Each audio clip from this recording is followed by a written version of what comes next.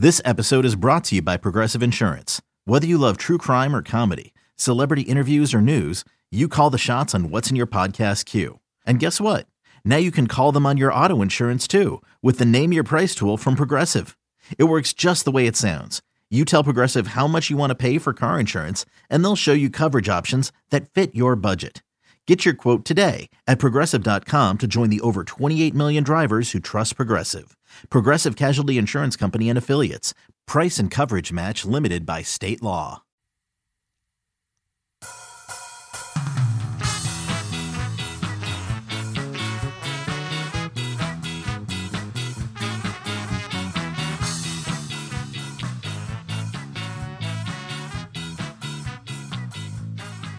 Welcome to On the Bench. I'm your host for this episode, Brendan Sonnone. It is an absolutely loaded episode. Definitely not the third time that I've tried to get this intro out. Right, Zach? Definitely the first time, right? Right. Okay, cool. Spot on. There is going to be a ton to get to in this, basically a two-part episode. We have a handful of recruiting items to get to, a transfer of note, a decommitment, a little bit of intel on five-star DB prospects, two of them. So there's going to be a lot to get to there. That's what we're going to start with today. But what I really want to prepare you guys for is a fun long-form interview that Trey Rowland does in the back part of this episode. And definitely please pay attention to it. Make sure you stay throughout the entire thing because it's going to be loaded with a lot of fun tidbits from the 2013 National Championship season. Trey Rowland sits down with Ebo Entsuah. He is a former FSU walk-on fullback. And I have to be totally honest, walk-ons tell the best stories. They're paying attention to things. They're in different meeting rooms. They're like have an idea of both sides of the ball. And Ebo is like so informative and thoughtful on that 2013 team and has some great anecdotes, including a little bit of insight into the Auburn sign stealing of the national championship game. So that continues our 2013 interview series where we talk to players and other people around that team as FSU's on its 10-year anniversary of winning the national championship. As you can tell, coffee flowing through my bloodstream right now at a high level.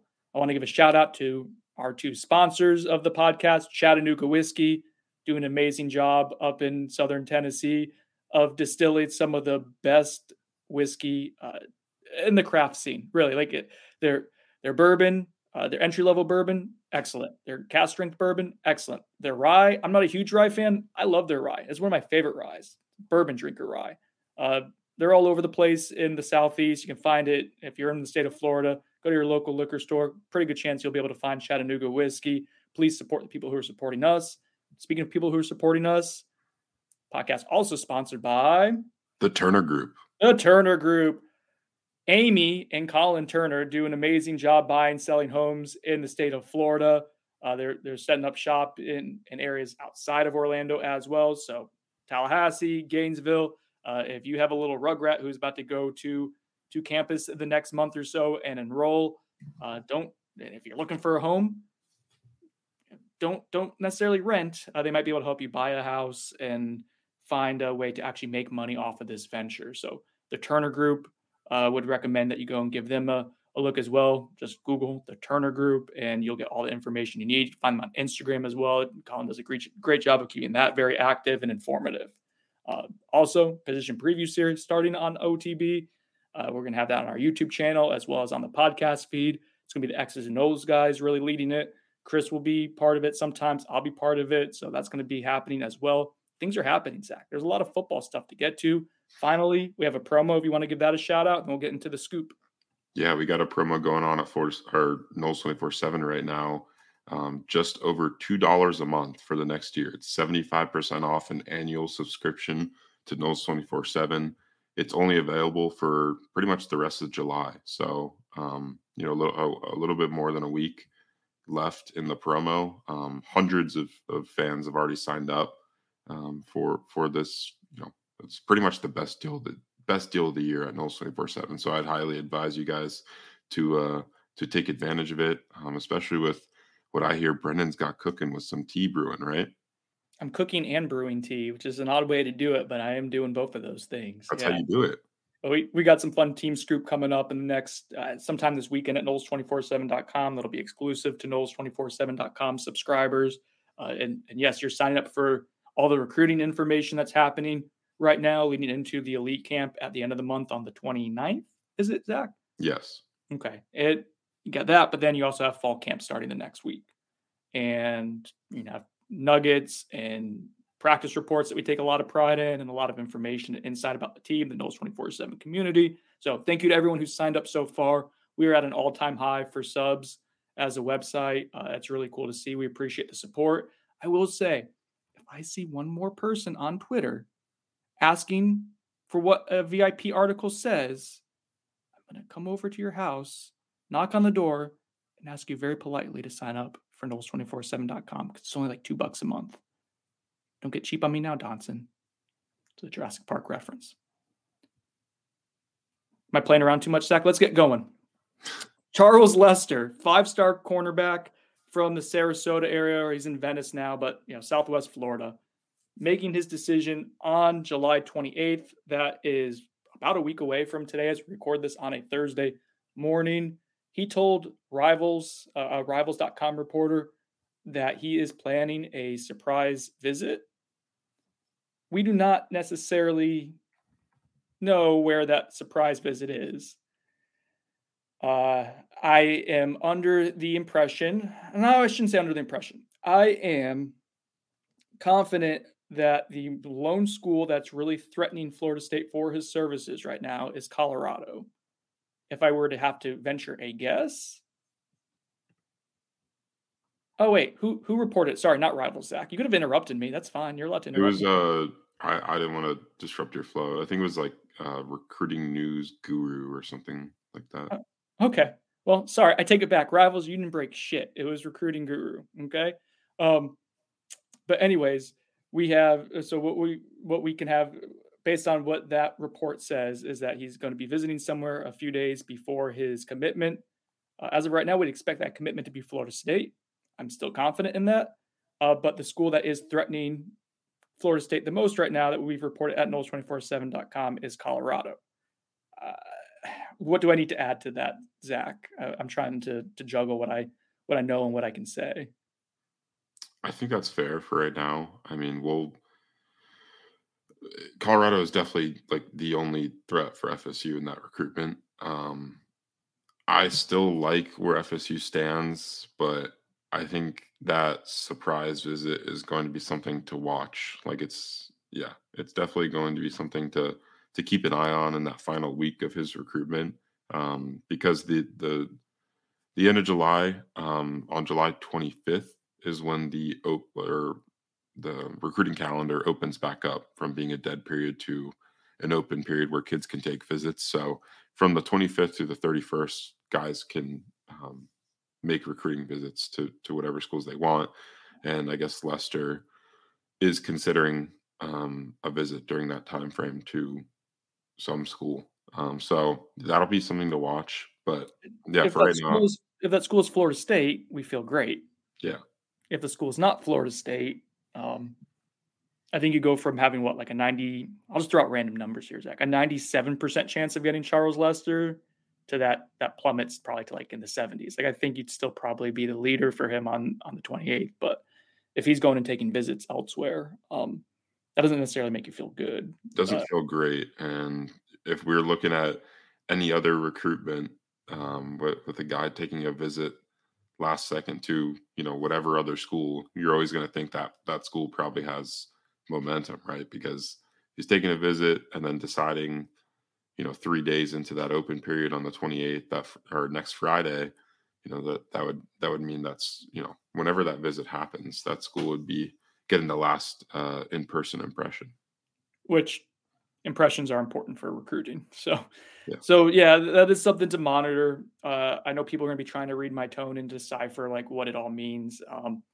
I think FSU is still in a good spot here. I think it's imperative that the next place Charles Lester visits is Florida State. I think that's very important. It's not to say that if that doesn't happen, that you still won't get him, but if he does proceed forward and takes a visit elsewhere, that does not make me feel great, warm and fuzzies. Fair enough, Zach? Yeah, fair. Let's talk about the recruitment of 5-star defensive back, KJ Bolden. I think last time we did the podcast a few days ago, Zach, a lot of people were reading my tone and feeling like I wasn't as confident as I was in the reporting that we did last week on KJ Bolden. And honestly, I don't feel any different about it today. I just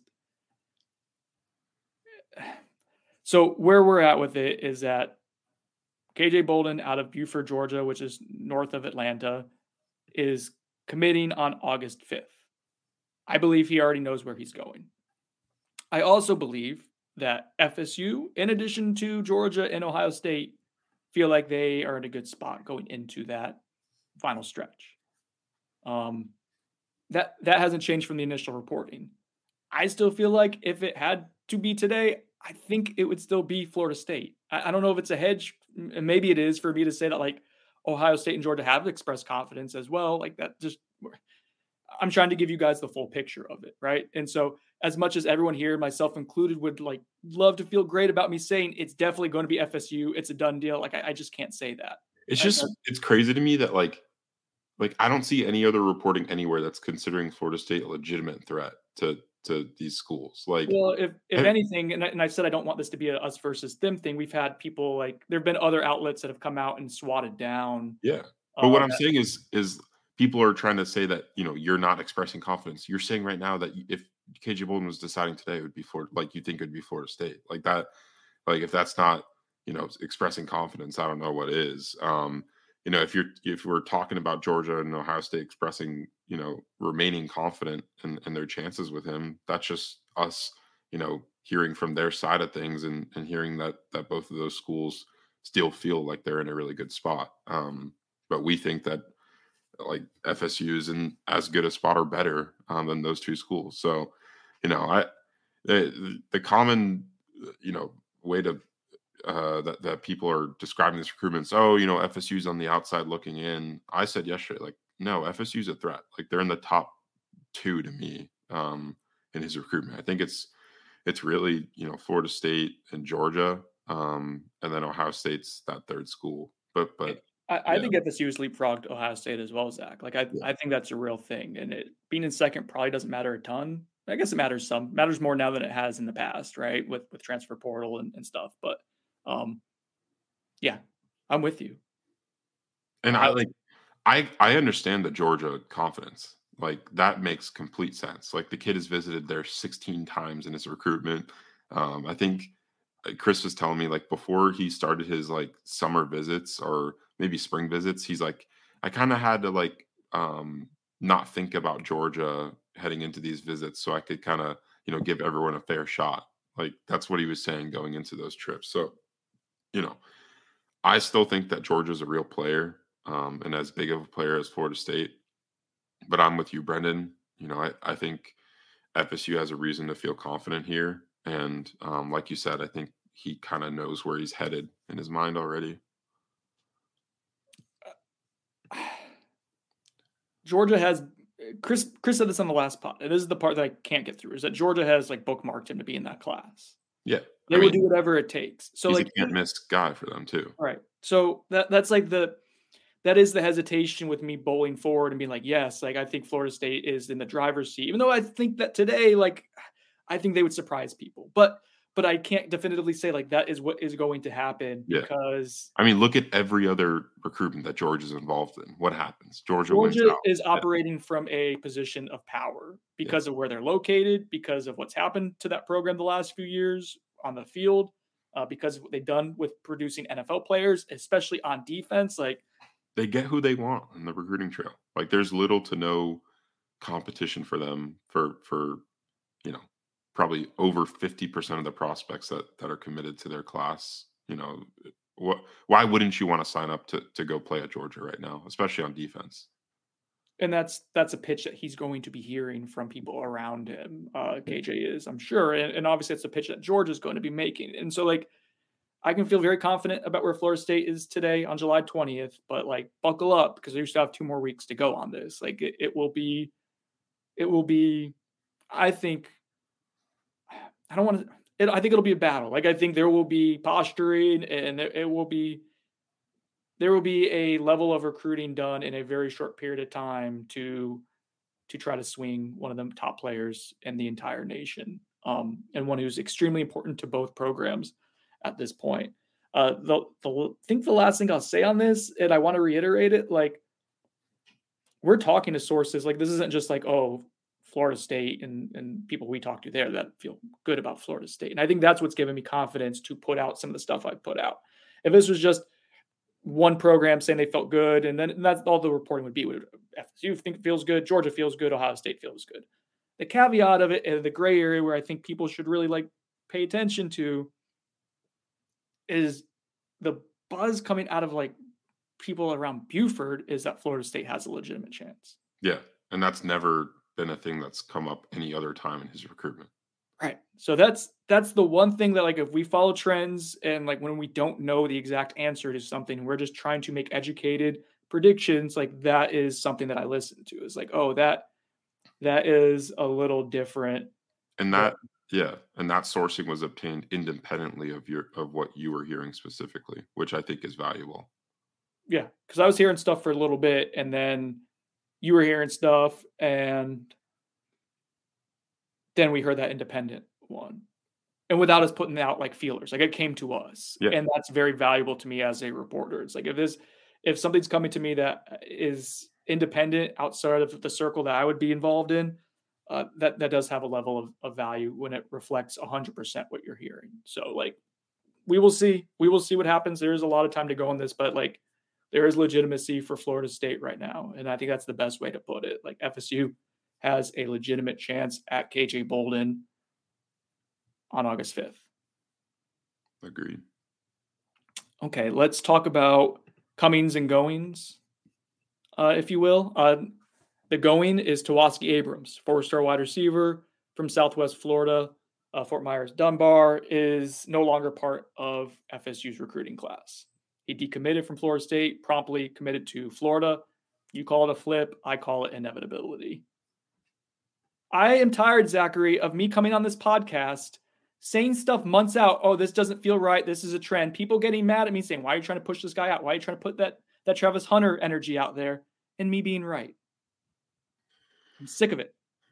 You are just so right all the time. You're never wrong. You have a 100% hit rate. Thank you. No, I mean, this was a pretty easy one to read, right? Like the kid committed to Florida State in January and then didn't visit again until June, when he took an unofficial visit to Colorado, multiple trips to Florida, all in that time span of not visiting FSU again. So I don't know what the deal was as to why things kind of, cooled off between Abrams and FSU during that time. But I mean, in that time frame, FSU picked up commitments from 3 other wide receiver prospects because they already had Camden Fryer committed. And I don't think they're fretting that much about what's, their status in that room. Obviously, a guy like LaWayne McCoy, I would describe his commitment as shaky right now. I think Miami's definitely very much involved there, as well as UCF. That's a school that he likes a lot. Yes, another guy who hasn't shown up since committing. In the spring. Exactly. So, I think to me, like, Abrams is a valuable piece of the class because of his speed, but I like what FSU has committed, and I think they'll be fine without him. But that was the one trait that he had that I feel like none of the other receiver prospects really had, was that elite level speed or semi-elite level speed. Well, you know what? So there's been a few developments. First off, I want to get this out there. This isn't a we didn't want him anyway podcast, right? Like FSU would have honored that commitment. They would have found a way to use him. I think Mike Norvell was excited about the creativity they could have used with someone with his speed. I will also say that we've heard from people on the staff going back like weeks that they would not have been heartbroken if he wasn't part of the class. So like, and that is, I think, two things. One, Zach mentioned getting commitments at wide receiver. Like that board has loaded up since then. I'm really high on BJ Gibson. I like him, I think, more than when I like Tawaski Abrams. Like I give him a higher rating. Elijah Moore, love him. Yeah. Not as much as Dane does, but I do really like Elijah Moore. Different skill sets. You're talking about a big-bodied wide receiver. BJ Gibson's more of a gadgety type of like versatile wide receiver. But anyways, you've added guys to that class. You're still making a pursuit of Jeremiah Smith, which is a long shot, but you're working on that. You're going to try to work JoJo Trader, who picked Miami. Kind of surprisingly, I think Florida State felt really good about that, and things really changed in the last month of that recruitment. But you're still going to probably continue to pursue him. So you're big game hunting at wide receiver still. The other thing that I would say that changed with Tawaski Abrams' recruitment and like why. Like if they really want to add a speedster in this class, they had who's the kid who just committed to Oklahoma? Zion Reagans. They had him official visit the same weekend as Abrams. I think basically to be like, hey, both of you guys could there's only one spot for one of you to kind of put a little pressure on Abrams. I don't think it did what exactly it was intended to do, but if they really wanted to push for Reagans, I think they would have been able to probably get him to stall that commitment to Oklahoma. If that was something they really wanted to do. What I think makes them okay with like all of it is what's happened since Abrams committed is that a dude named Destin Hill has made it to campus and has looked really good and is a vertical threat and is a true freshman. So just your fortunes at the wide receiver room have changed, and you have someone on campus who kind of has that skill set, probably maybe not quite as fast, but very football fast and probably more explosive as just a general athlete. So yeah, I think he's a better overall, like just football / wide receiver, like football player / wide receiver. Like yeah, the rankings would bear that out, and the fact that we've heard enough good things about Destin Hill 2 years post recruiting cycle that doesn't seem to be a big drop off skill wise. Like, so yeah, I'm just ultimately not. Yeah, this was inevitable. He's a Tawaski Abrams is going to be a valuable football player at Florida. He's going to have some tools, but like I guess I'm not losing sleep over it. Is how I'd put it, Zach. Yeah, I mean that's understandable. I'm not going to get in the crowd of people that think that FSU wouldn't have, or drop this kid or anything like that. That's not true. Like you were saying, like they would have 100% taken him, and we're still recruiting him like he was a guy that they wanted to keep in the class. But I don't think they're going to desperately try and look for another speed wide receiver now. I think they're fine with what they have, and they got to work to try and keep LaWayne McCoy in the class. I think that's kind of the next important step for them as far as retaining their 2024 class, because that's besides him, I don't know of any other guys that are really shaky in their commitments. Do you think they're aggressively trying to keep LaWayne McCoy in the class? Because there's been commitments at wide receiver since him as well. That's why I ask. I mean, you can't just go ahead and lose all your receiver commits, right? Like, I mean, they could lose LaWayne McCoy and still have 3 wide receiver commits in this class. But like, it's not and Makai Danzy, who's a gadgety guy. Especially considering if you lose LaWayne McCoy, it's probably to Miami, which is not good optics wise. And I think LaWayne McCoy is a pretty good player. You think he would go to Miami? I think Miami's back in it, because Miami wasn't really, according to them, like wasn't really pushing a ton for him after his FSU commitment, because they were going in on another kid. I think it's Ja'Cory Barney, I believe his name was, and he had just committed to Nebraska over Miami. So I think Miami might circle back to LaWayne McCoy now. Okay, that makes sense, because he also played for that same youth team that JoJo Trader played for, and a couple of their other commits, as well as like Jeremiah Smith. So there's some connection there. He's been posting stuff. It's a good youth team. Yeah, I mean, it was a crazy good, like JoJo Trader, Jeremiah Smith. They have a linebacker committed from there, LaWayne McCoy, a bunch of other kids, and I think FSU GA wide receiver GA Guy Lemonier was actually a coach on that team at one point, which is pretty cool to think about. Wait, how old is Guy? How is he coaching that team? He's not that old. He's like late 20s probably. That's what I'm saying. That doesn't make sense. Was he playing on that team? No. Okay. No. I have Zach doubting himself now. He coached some youth team where Jeremiah Smith and JoJo Trader. Okay. All right. I got Zach doubting himself. I can tell the rare Zach leaking of confidence. Yeah, Makai Danzy was another speedy player that FSU got into its offensive arsenal since Tawaski Abrams committed. He's faster than Tawaski. As the thing we talk about Tawaski, it's funny, Zach. You're talking about Tawaski Abrams' speed, and it is elite. It's really high percentile. And when we talked about Mekhi Danzy, his speed, and kind of like, oh, the 100-meter dash isn't as good as the 200 and the 400. Well, his 100-meter dash is 10.6, and I think that's Tawaski's as well. And that's Mekhi Danzy's like lesser event. Yeah, Just the perspective on how good he is at the 200. Yeah, I think he's actually faster in the 100 than Tawaski, I believe. I think Tawaski is like 10.62 and he's 10.61 or something like that. But yeah, I mean, they both would have played like very similar roles at Florida State, I think. That's what I'm saying. I don't yeah. sweat it a ton. Like, yes, I don't. But like you're saying all this stuff about Luane, like I don't think they should feel comfortable just losing guys. Yeah. I mean, I like Luane McCoy. I would love to see Luane McCoy at safety and put him in this class. Like, I think that would be fun. Yeah, DB in general. I think yeah. I don't know. That's a topic for another time. But yeah, I agree. I think that would be a better spot for him.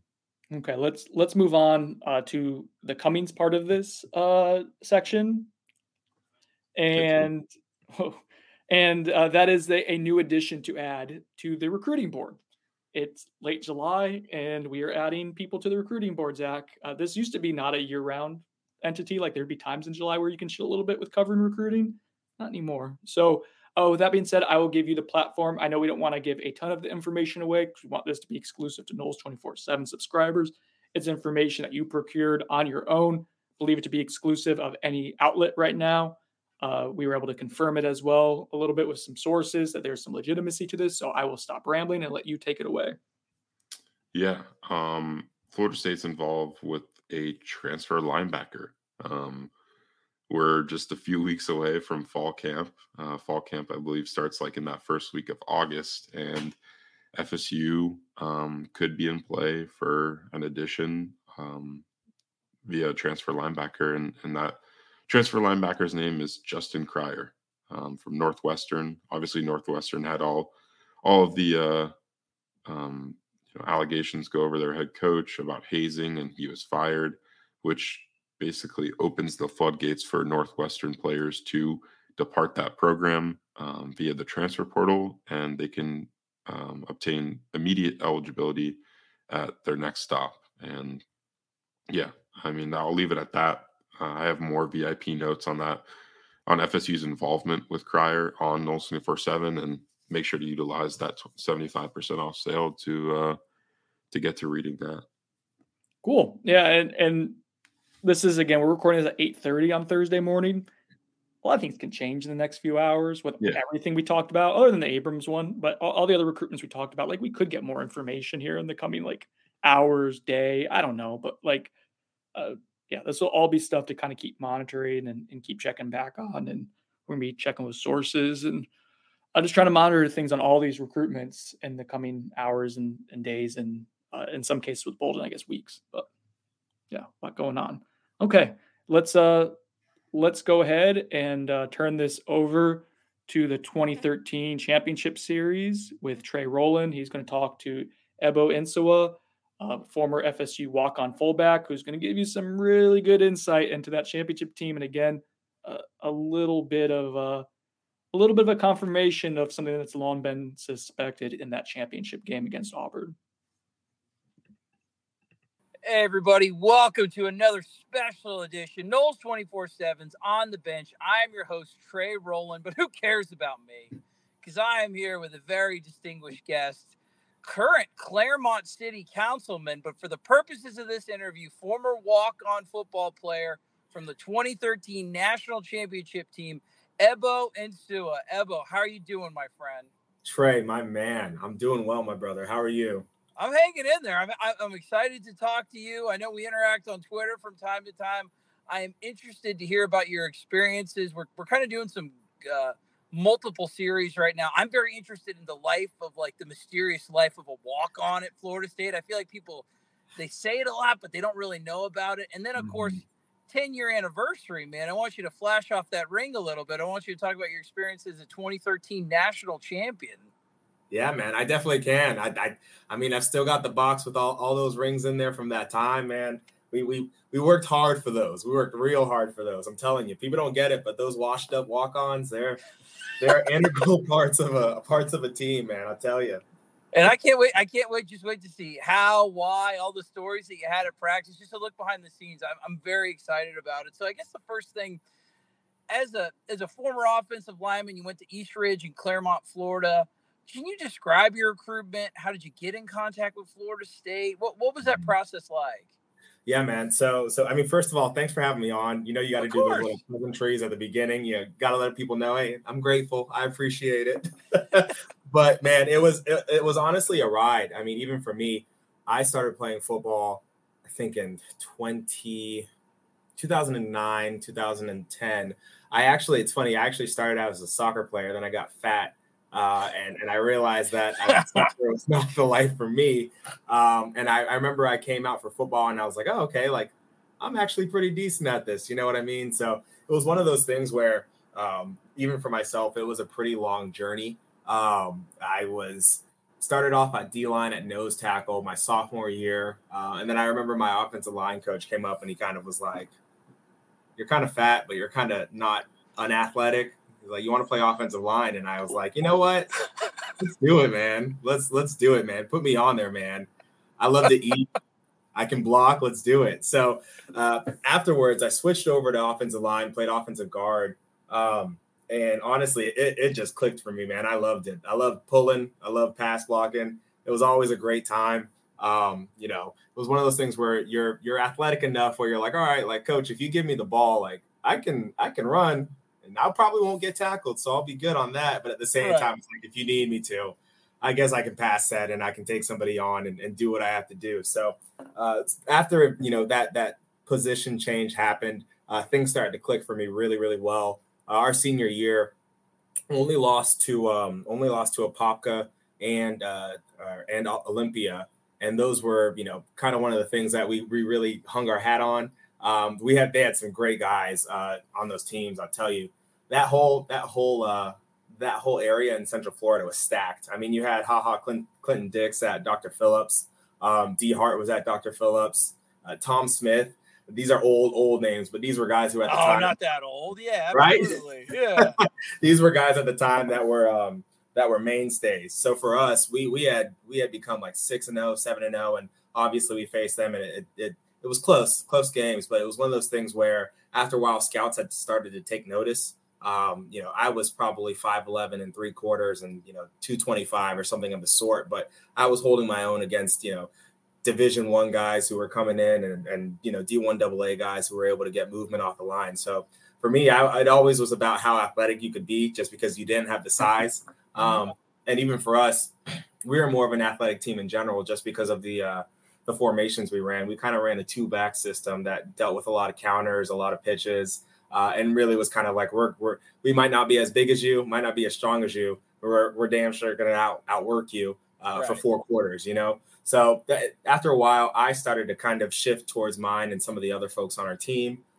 Ended up the year being the first team all county. And I was talking to Brendan about this, but was on the athlete portion of the Super Sentinel 60, which at a time was a huge thing in Central Florida. Everybody kind of wanted to know, like, oh, who's on there? You know, what's going on?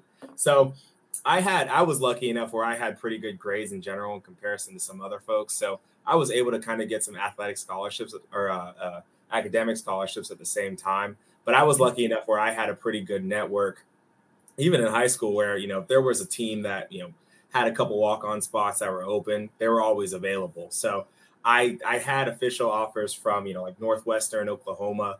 But I really didn't want to go, you know, out of state at that point. And my parents understood. You know, they were like, we want you at least somewhat close to home. And it's funny because I actually grew up with Nick Wasom and Roberto Aguayo at the time. So we were all from the same area, and they both signed with FSU. So it was one of those things where I kind of was in contact with them and in contact with some of the staff. I think at the time, Coach Sal Sinceri was doing the recruiting for the most part. Him and Coach Graham, I think, were doing the recruiting at that time. And they kind of were like, you know what, we've got space open, you know, for new walk-ons to come in if it's something that you really want to try. And at that point, I kind of was like, you know what? Why not? Let's do it. So got up to Tallahassee, and kind of met the rest of the walk-ons and some of the rest of the other players that were kind of around. And just wanted to take a chance and see what happens. And I'll give you my first funny story. I've known Carlos Williams for a very long time because we're both from that Lake County, Polk County area. And at the time, they were trying to figure out exactly, what do you want to play? You know what I mean? You're too small to play lineman. You're too slow to play running back. Like, what are you doing? So it was one of those things where I was like, man, like, do I want to play, guard or center and just get pushed around all day? Or do you want to be a fullback or something or running back and, just block for most of the time? So Carlos comes up to me. He's like, Ebo, do you want to work under Coach Trickett? I looked at him. I was like, nah. I was like, I'm good. I'm good on that. I was like, I'm good on that, man. He seems like a great guy, but Rick Trickett, I don't know if I'd be able to learn anything under him. So I was lucky enough, very lucky enough to be put in the care of Coach Jay Graham, one of the best running back coaches I've ever been under. So that's kind of how the transition started from offensive guard to fullback, and from there it kind of took off, man. It was a great experience for the most part, and we learned a lot. Did you ever get to work out at offensive line though when you were at FSU, or was it straight to fullback? So honestly, it was straight to fullback. There were a couple times when we had some plays where they were kind of moving some folks around just to see like how they would do. And I mean, I hit a couple people, I stonewalled a couple people, and Coach Trickett was like, "Oh, not bad, son." And I was like, "Stop." I was like, please no. I was like, I'm not, you're not going to acknowledge me in that front. And I was like, please, I need to go back to the running back room, please. So when you get to school, Ebo, what is it like as a walk-on? Are you very integrated with the team, the scholarship players? Like, are you guys in the same locker room, same facilities, things like that? Or do they separate it a little bit? Yeah. So this answer might change from some of the other, I'm not going to say decades, but other generations we'll go with in administrations. But for us, Jimbo was very good about having everybody involved.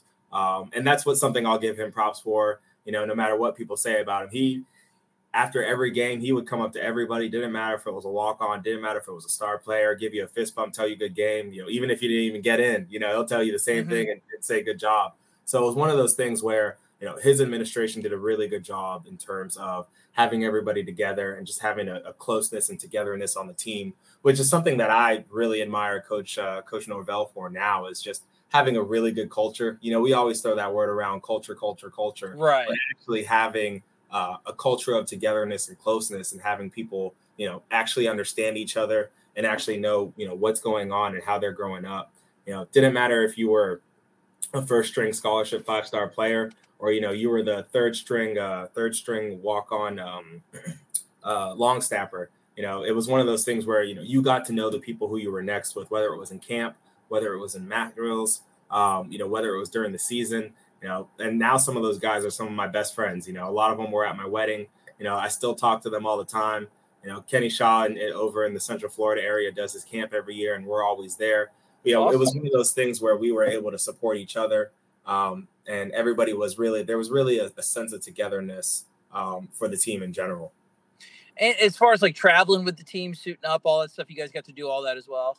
Yeah. So they would have like a travel team that would sometimes go and travel together. So it was one of those things where depending on how hard you worked during the week, if it got noticed, then you would have a good chance to actually go out and travel with the squad. When you walk into that locker room, even the fact that it is as integrated as it is, when you go in there, man, who was the most intimidating player when you walked up? You're like, oh my God, I might have to hit this dude. Who's the friendliest? Like, give me some sort of behind the scenes of that 2013 team, just kind of some superlatives, if you will. Yeah, no, that's a great question. And I'll tell you this. There's definitely some folks where you're like, man, I'm definitely going to avoid you for a while. I'm not going to talk to you unless I have to. I don't want to line up against you unless I have to. But I'll tell you, and you might laugh at this, but one of the most friendliest yet dangerous people on the field was LaMarcus Joyner.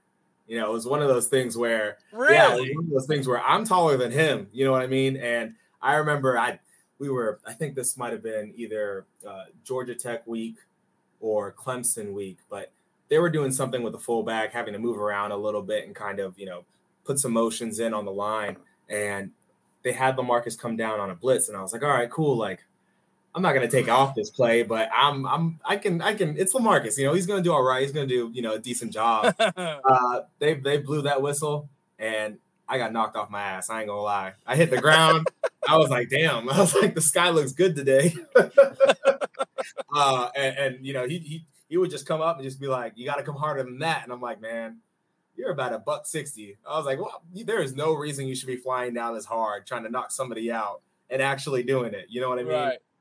So that he definitely had the hardest hitting, but obviously, with your position groups and just kind of how things are, the people that you're closest with are the people that you're around the most. So, guys like James Wilder, Freddie Stevenson, Chad Abrams, even Devontae Freeman, all of them were great friends of mine. And we would eat together. We would go out together.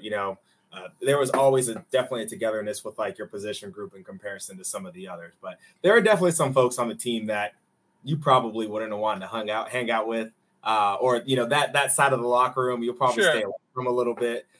Some other hard hitters, definitely Mario Edwards Jr.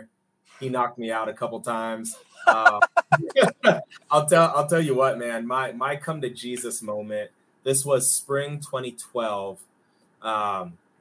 Spring 2012, and we go out there. This is my first couple of practices. I'm like, all right, I'm gonna make a name for myself. We're gonna do what we have to do. It's gonna be great. We're doing blocking drills with Coach Graham just against each other, and you're gonna laugh. And a lot of people won't remember this name, but Shane Broxy. Shane, he played tight end. He was a walk-on for a while, and then eventually that last year he became a scholarship player. Mm-hmm. And I was like, all right, I'm gonna go against him. He's another walk-on. This is my chance to show Coach Graham I know I got what it takes, and I can hit somebody. It's gonna be great, man. I remember it was a pass set. I came on the block. This man hit me just like a wall. I just flipped right over. I was like, you flipped? Literally flipped, man. Literally flipped. And I was not a skinny guy at this point. I was like, man, this is a whole different battle. I was like, I've never done this before. I was like, I don't know if this is cut out for me. I was like, man, these Division I players are something else, man. They're really something else.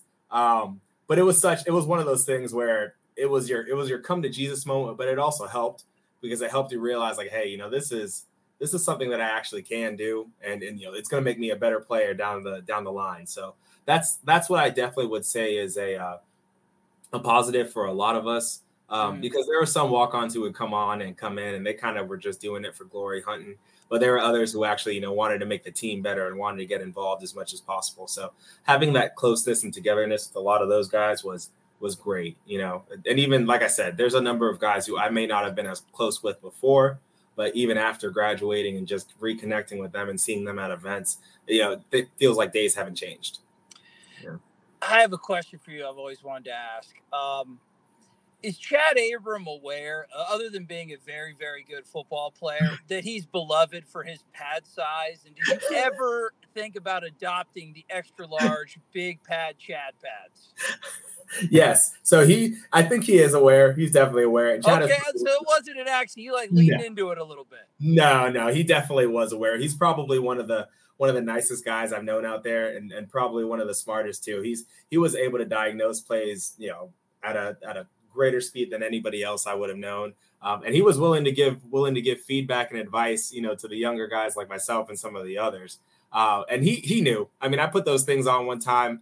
Not even you put them on.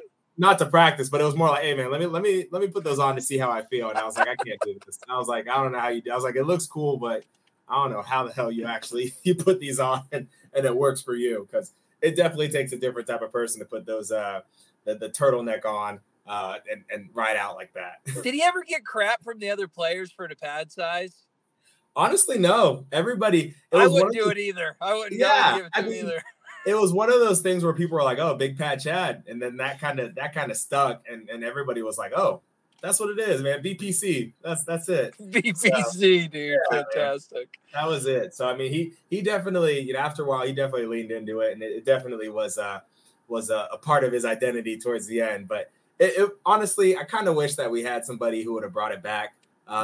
Even now in this day and age, it would be nice to see if there's somebody who could put those that turtleneck on and see kind of how it goes. But we'll see. Unfortunately, the fullback is a lost art. It really is sad because it's one of those things where it's such a great position, and a lot of teams are going away from it. But it's one of those things where it should be a great weapon to be used, and a lot more teams should come back to it.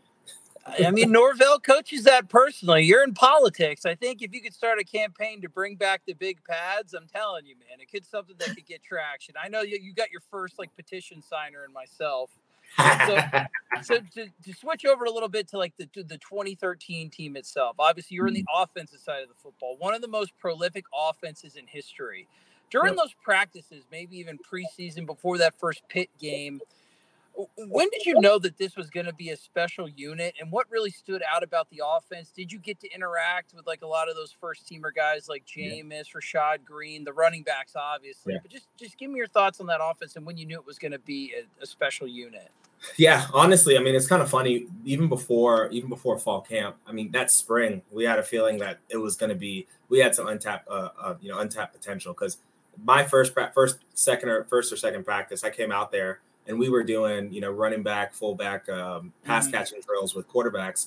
And I remember Jameis was everybody knew kind of who he was and what they're like. All right, this guy's gonna be pretty good. I remember we lined up and it was just a flat route, just a flat route. And I was like, all right, cool. I'm gonna catch in the flat and then I'll be fine. He hikes the ball. I run out to the flat and he throws it to me. And when I tell you, this was probably the hardest and fastest flat route I had ever received. I actually jammed my fingers. I was like, my God, I was like, damn. I caught it, but I was like, damn, my hand is hurting. I was like, why is my hand hurting? And he's like, oh, was that too fast for you? I was like, man, you threw that thing like a bullet. But from that moment, I was like, all right, we've got something here. I don't know exactly what it is, but we've definitely got something. But no, you definitely knew, especially at the fall camp, some of these guys, there was a lot of great potential in there. And it showed, didn't matter if it was a wide receiver room, running back room, tight end room, everybody knew their position. And one of the things that Jimbo always used to say is alignment, assignment, and technique. And that was, those are the three things. If you focus on those three things, the play is going to go well. And we found out that that's exactly how it went. It was way before the Pitt game. Hell, it was way before fall camp. We knew from that moment that, hey, this team's got something. If everything falls correctly, we've got a great chance to go really far. So I've got a question that I thought has been interesting. The complexity has always been heralded about Jimbo Fisher's offense. You played in it. Is that overblown? Is it true? Is it maybe underrated? And why is it so complicated from a player perspective, at least in a lot of people's opinion? So I wouldn't say that it's overcomplicated. It's more so that there's a lot of things that it accounts for, whether it's splits, whether it's the way the defensive formation and how they're lining up, whether hot calls are being made. There's just so many different alterations that can happen before the play goes, or even after the play goes. If a linebacker comes down, your angle route might get cut out to a flat route, or it may just cut out to one where you sit. It really just depends on what the play is called and how the defense is lining up. And a lot of people will say that to the average person, you'd be like, man, this is so much. But after a while, you'll start to see that there are cues that you can kind of fall on to make sure that you're in the right position. And it also helps when you've got a great offensive line and a great running back and wide receiver core that can improvise. Everything, like NFL players everywhere. Exactly. A lot of people are. You always see on Twitter, a lot of folks are like, "Oh, this 2013 offense versus 2018 LSU or whatever year it was." I'm like, no, there's no comparison. I don't think you realize going to practice and seeing it every day. And watching it and seeing kind of how, whether it was 2-minute drills, whether it was red zone, this is probably one of the best offenses that we've ever seen in history. Seeing it firsthand, they've done some great work. We did some great work. That's a good tease of a question I'm going to ask you right at the very end. But what was the most jaw-dropping moment for you, either on the sideline during a game, maybe something in practice that the fans didn't see, from this offense where you're like, holy crap, dude, we are those guys? Like, is there a moment that sticks out? So I wouldn't necessarily call it a moment, but it was more so moments. Okay. During practice, especially towards the end of the week, we would kind of run, essentially game skeleton, where you're running your scripts, whether it's 2 minute, whether it's 4 minute, and you're kind of just going through and running your plays. It didn't matter what day it was, but towards the end, we were just so crisp on a lot of things, especially when it comes to like that red zone portion. Sure. When you look at what Kelvin Benjamin did to Chris Davis in the end zone on that Auburn game, it had been practiced so many times before, and we had seen it happen so many times before. So even for us as players, when we were down 21-3 at half, nobody was really worried. It was really, there was no like panic, unease, pressure, anything. Not on mine, and none that I could see on the starters at that point. It kind of was like, all right, we'll pick it up. Let's pick it up. It's one of those things where get your head in the game. Let's pick it up. And as you know, that's what happened. Because for us, I mean, I felt good. I was like, we're down a little bit, but I don't feel bad. You know what I mean? And as you saw, I mean, things started to pick up real quick. And then by the end, it was one of those things where I was like, all right, it's just like practice. I'm gonna go into that game a little bit more in depth in a few minutes, because I specifically why it picked up really quickly. Another game that I want to touch on, the Clemson game. Were you able to travel and be at that game? So I was not at that game, but it was one of those things where we had like watch parties and we were able to kind of know exactly what was going on in terms of like plays going on and scripts that were happening on that front. So it was kind of one of those things where we're like, man, we had a pretty good week of practice that week. I remember because they had a fullback and a tight end that were pretty damn good. And you always knew like when the week kind of started over and you were going through film before, obviously you have the kind of the folks that you're circling and you're trying to get a sense of in terms of the people you need to emulate in practice. And if you had to start by your name, that's one of those things where you're like, all right, like they specifically are telling you like you have to be the person who can actually do this in practice to give a good look. Because if not, the defense is not going to be in a good spot. So it was one of those things where they had a great tight end and great fullback, and the defense picked it up real quick. Didn't matter if it was Mario Edwards. Didn't matter if it was Chris Casher, Timmy. They all knew exactly some of the cues that they had to do in terms of some of the hot routes that Clemson had planned and some of the route trees that they had planned as well. And they picked it up. It was one of those things where it's like, all right, like I feel really good about this, but I'm not sure if this is a good thing or a bad thing. Is this overblown confidence, or like, do we actually know exactly like what we're supposed to be doing when these plays are happening? So that week was hell, but at the same time, it was one of those things where the guys knew exactly what they had to do and how they were supposed to respond to a lot of the plays. Toughest week of practice you ever had at Florida State before that Clemson game? So I would say that Clemson week was rough. But honestly, I would say that Florida week, in my opinion, was probably a little bit rougher. There were 3 weeks that I probably would say were pretty rough, were Clemson, Florida, and Miami. I wouldn't say Auburn. Yeah, I wouldn't say Auburn just because for half of it, we were in Pasadena. And when you're in a neutral location, some of the practices get a little, the way they're scripted and the way things happen change a little bit. So it wasn't as bad on that front.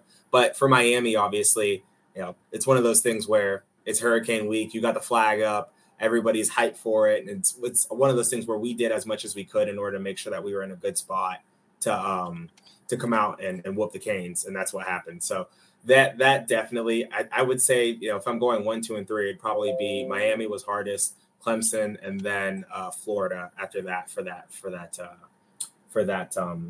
that year. And then honorable mention would be Boston College. Oh, okay. For BC, just because you guys were going up north and it was just kind of like a weird environment, sort of that situation. Yeah, that and a lot of the stuff they ran. I mean, I believe it was Steve Adazio at that time, but the way his offense is, it's real like nose in the dirt. We're coming hard. Guys being dudes. Yeah, that's guys being exactly. dudes guy. Exactly. So for us, it was kind of like, man, like it's like the fullbacks always got something to do. Tight ends always got something to do. I'm going to sound real lazy, but the way some of the plays work, they they have the people coming in. You'll come together in the huddle. You'll see like the card that they have that you're like, man, like, all right, fullback's got to go in for this play. You're like, all right, great. Next player, like, fullback, we need you again. Like, oh, really? I was like, I'm used to doing 1 play on and 3 plays off. Like, come on. So like by then it was like you had 3-4 straight plays of fullbacks and tight ends, and you're like, man, like, is that all they run? and Ebo, you were going against on the scout team for the first team defense, right? Like you were getting them ready. How was that, man? How was going against that defense? Once again, we talk about the offense. Statistically, one of the best defenses that year as well, man. How was that? Who made your life miserable other than Joyner and Edwards? Like, did you guys ever score touchdowns on the first team D? Like, give me some of those stories. So I'll tell you, you ask any walk-on from the 2013 season, and they will probably tell you that if you put any walk-on group from that year up against us, we'd probably kick them. We'd probably beat them by about 21. I'm with you, yeah. We when I tell you we went to war, we went to war. Like, I'm not gonna lie, they obviously did their thing. They made our lives miserable every now and then, but we were pretty good as a unit. In fact, we called it the money squad, just because it was one of those things where we knew when we were coming out, we were trying to make some money, and we were trying to make sure that our practice film was going to look good no matter where we're going. So there were a couple times when we scored a couple touchdowns. I remember I took a run for a while. Took a run for about 20-30 yards. Oh, nice, man. And then shortly after, they were like, all right, we have to run that play again because that's not supposed to happen. And I was like, well, I don't know if it was me or just because somebody got blacked out the way, but hey. So it was one of those things where, whether it was the walk-ons or it was like those red shirt freshman players, they knew that when they lined up against that first team defense that they were going to have to give their all. And I mean, that's really what happened. At QB that time, we had John Franklin. We had another guy, Jared Armstrong, and then another guy, Troy Cook. And those 3 scout team QBs, they were pretty good, man. They were able to throw a dime on there and make sure that we were in a good position. John obviously, he had his stint in the NFL and he's doing his thing, I think, in the XFL as well. But Troy Cook, he was a walk-on QB, I think 5'11", 6 foot. Ended up getting a scholarship to Texas, not Texas, one of those D1 Texas teams out there, like North Texas or something like that. It was the one, the Skyhawks, I think it is. The I don't remember which one. The Bobcats. Well, Brendan, look that up, young Jamie. Figure out who the Skyhawks are. Yeah, I think it's the Skyhawks. But he ended up. It might have been not UTSA. It was one of those. I'm not sure. UT Martin. Yes. Skyhawks. Yes, UT Martin. That's exactly what it was. Oh, that's Tennessee. Tennessee Martin. There we go. Yeah. Okay. Oh, Tennessee Martin. I don't know why I thought it was Texas, but I believe he was playing there for a bit. And it was one of those things where, hey, we were pretty damn good as a scout team, and people didn't realize it. So we had a little swagger in our step. We were called the Money Squad. And it was exactly. And I'll tell you, this is a little known fact that a lot of people don't know, but Jimbo always used to talk about finding crumbs, like getting crumbs and making sure you're hungry. So we would always just come out there and be like, hey, man, it's time to find a crumb, man. We getting crumbs out here. That's all we're doing. So we would literally come out there, man, and try as much as possible for the most part to score touchdowns, to make life hard, because the harder we worked means the defense has to work even harder because they've got to catch those little things that are going on. Sure. And it was the same thing for the defensive walk-ons as well. They obviously weren't allowed to make hits or try to injure somebody, but at the same time they were coming on and they were doing what they can to make sure that Jameis and the rest of the first team offensive line and offense was in a good position and knew exactly what they were supposed to do. So that national championship week, the week before, you said it was a unique atmosphere. Obviously, you were in Pasadena for half the time. What was that like? How was the preparation? Did you feel obviously there was no panic, but was there surprise based on your level of preparation that you were down by 3 scores? I think there definitely was a little bit of surprise, but obviously, and you all understand this, when it comes to bowl weeks, things can get a little loopy. You're in a whole different environment. You've got all those obligations you have to fill, whether it's dinners, you're going to Dave & Buster's, you're having a good time, but at the same time, you got to practice in the morning. And it was one of those things where you kind of got a better sense of, you knew that you were there for business, but at the same time, you wanted to have some type of fun and some type of enjoyment. So for us, there definitely were moments that week where it was kind of like, all right, like let's get our head in the game. Let's do what we have to do. We were having meetings in like the hotel meeting rooms, and you had all your gear and stuff in like their conference rooms and stuff like that. So right. just throwing off the routine that was normally there for that year, it definitely, I wouldn't say it hindered us, but it definitely was something that I would say for some folks took away from their concentration. So it was one of those things, and you all know the story about Craig and those perfect. What do you think about? I mean, you were on the sideline, man. That was an offense that couldn't be stopped by anybody, and then suddenly ineffective, almost as if just divine intervention. They knew everything that you were going to do. You were in the sidelines. You heard the coaches chatter, and you saw them put the towels over the signs. Tell me what the real deal was. Yeah, I mean, if people say it, and it's exactly how it happened. Kelvin came in, he said, man, Craig got the calls. I said, wait, what? He's like, Damian Craig's got the damn calls. We were like, wait, no, that can't be true. And then that's when like they started to be like, all right, let's take a look at this and try and switch things up. And okay, for everything people give Jimbo about like about making like alterations and changing things on the field, that time it was kind of like, all right, we're going to change things up. We're going to hide things out. We're going to make things a little different. And it showed. As soon as we came back out there, calls were being played, but the way you're signaling them changed. Whether you're hiding towels on the boards, on your cue cards to make sure that people can't see them. Like we were like, all right, we got to be smart about this, because if not, it's not going to end well. And it started to work out. It really started to work out. But it was thanks to KB. KB came out. He said, Damian's got the calls, and we were like, what? I was like, oh, man. Like, maybe you're right. I was like, this is different. I was like, I didn't even know it was like this.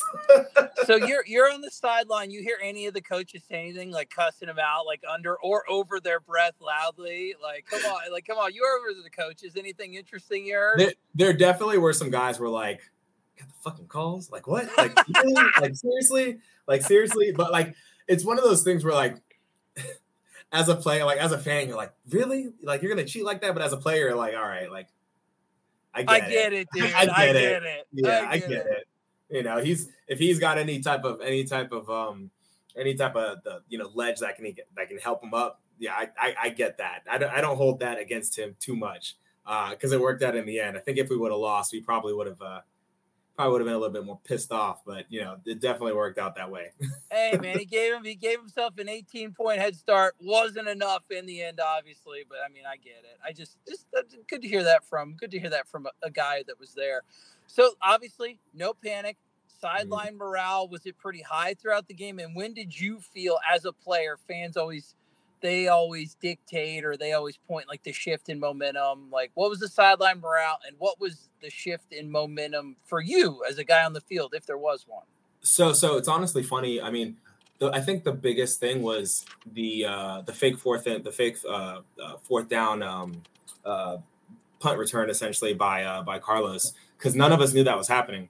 Like only the actual 11 who were on the field actually had an idea that they were planning on doing that. Oh, that's awesome. It was one of that things. So for the rest of us, we were like, oh shit, like, okay. It's like, all right. And Coach Vic, you always see Coach Vic up there with his towel, just bald head, shaking it around and whatnot.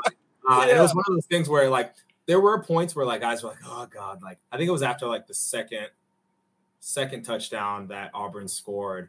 A couple guys, some of them started to drop their head a little bit, and Coach Vic is just screaming his head off, like, get up, like, scream, like, come on, cheer your guys on. And then when that happened, everybody was like, all right, like, this is it. I was like, all right, we feel a hell of a lot better than we did before about, how this game's going to go. How's the halftime environment? It was good. No, it was good, man. Jimbo came up, and he's always usually got a lot to say in terms of just hyping people up and getting people back in the game. But for this one, he really didn't have as much.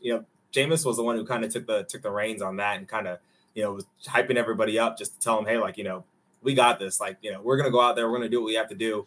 And, he took up the majority of the time. And then you had Jimbo and then the rest of the coaches came up kind of to let him know, like, hey, like, this is what we got to do. Coach Pruitt barely said any words. Coach Sanders said a couple. But guys knew for a fact, like after we came together and then split off into our own little position groups, like guys knew what they had to do, and they knew that they had to essentially play their A game and do what we had to do best to make sure we were in a good position. Okay, so was it more a focus on execution, or were there a lot of like schematic adjustments? It was more so on execution, because for the most part, we weren't, in my opinion, for the most part, we weren't doing terrible. It was one of those things where, you're taking the wrong step here, you're off a little bit here, you're not hitting that route hard enough here. Yeah, it was little stuff, little things. And like I said earlier, the three things that Jimbo always talks about: the alignment, the assignment, the technique. If you're off on one of those, it throws everybody else off as well. So it kind of was like, all right, get back to it. Let's see what we can do to execute, and make sure that these plays are actually in a good position.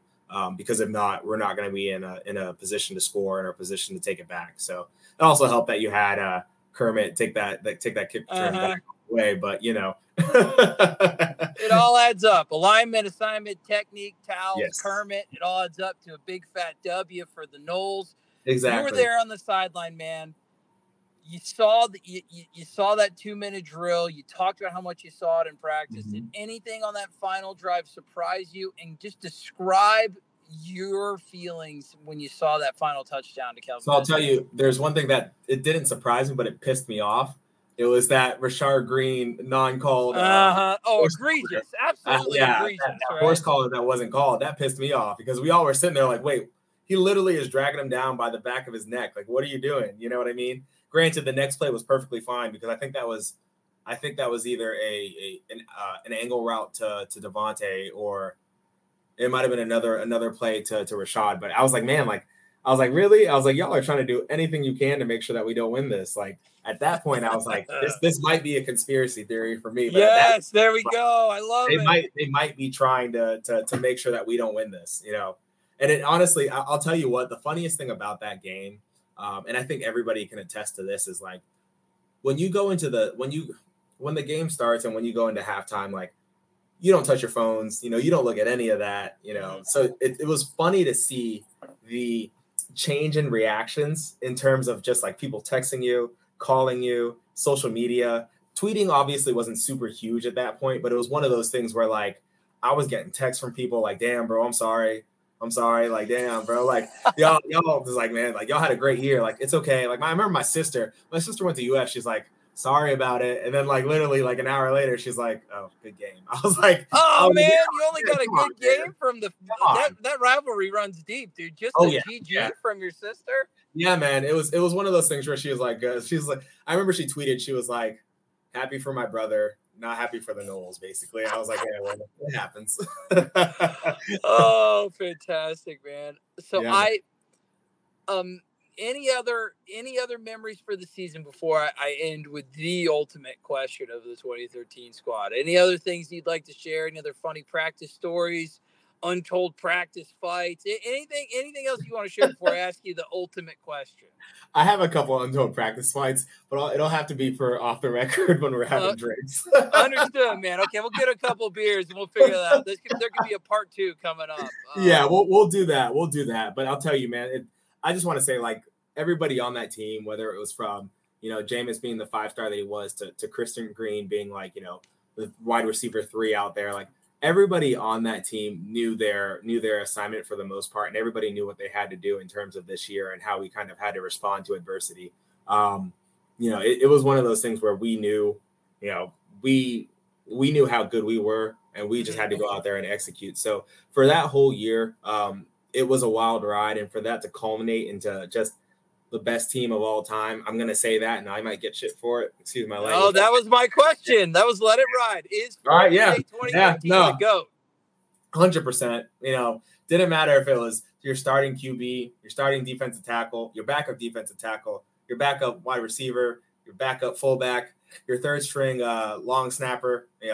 Everybody on that team gave their all for it, and I would take them any day of the week compared to anybody else. I will live and die by that. And that's all I got to say. That's fantastic. And I would take this interview over the week over anybody else as well. That was walk-on extraordinaire from the proclaimed and certified GOAT 2013 Florida State football national championship team.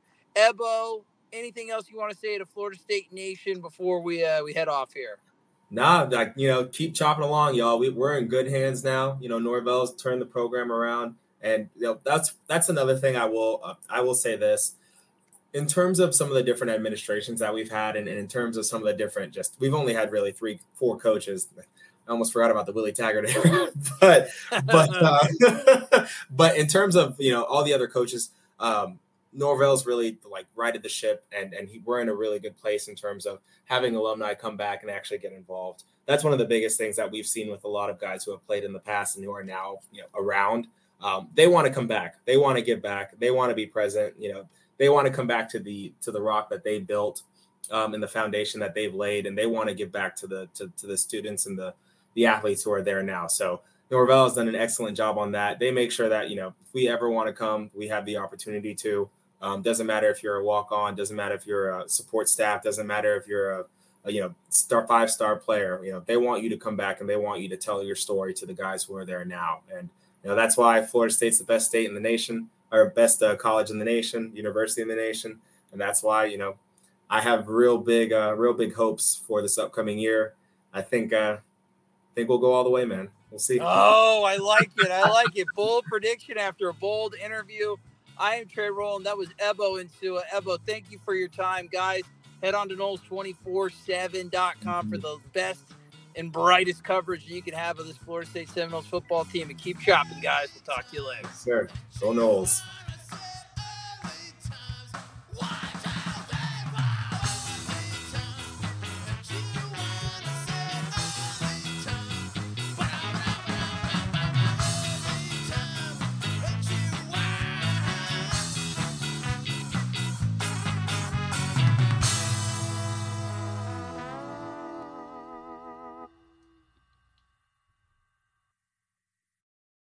CBS Friday. TV's hottest show is Fire Country. I'm not a hero. I'm in orange for a reason. They're taking 12 months off your sentence. You're free. Lady, with a special epic season finale. Now that I'm out, I need something to get me up in the morning. You are a firefighter. Used to be. That will be unforgettable. In the name of your life's happiness, go get your girl. She's getting married tomorrow. Says, when do you let anything get in the way of what you want? The Fire Country season finale, Friday, 9/8 Central on CBS and streaming on Paramount+.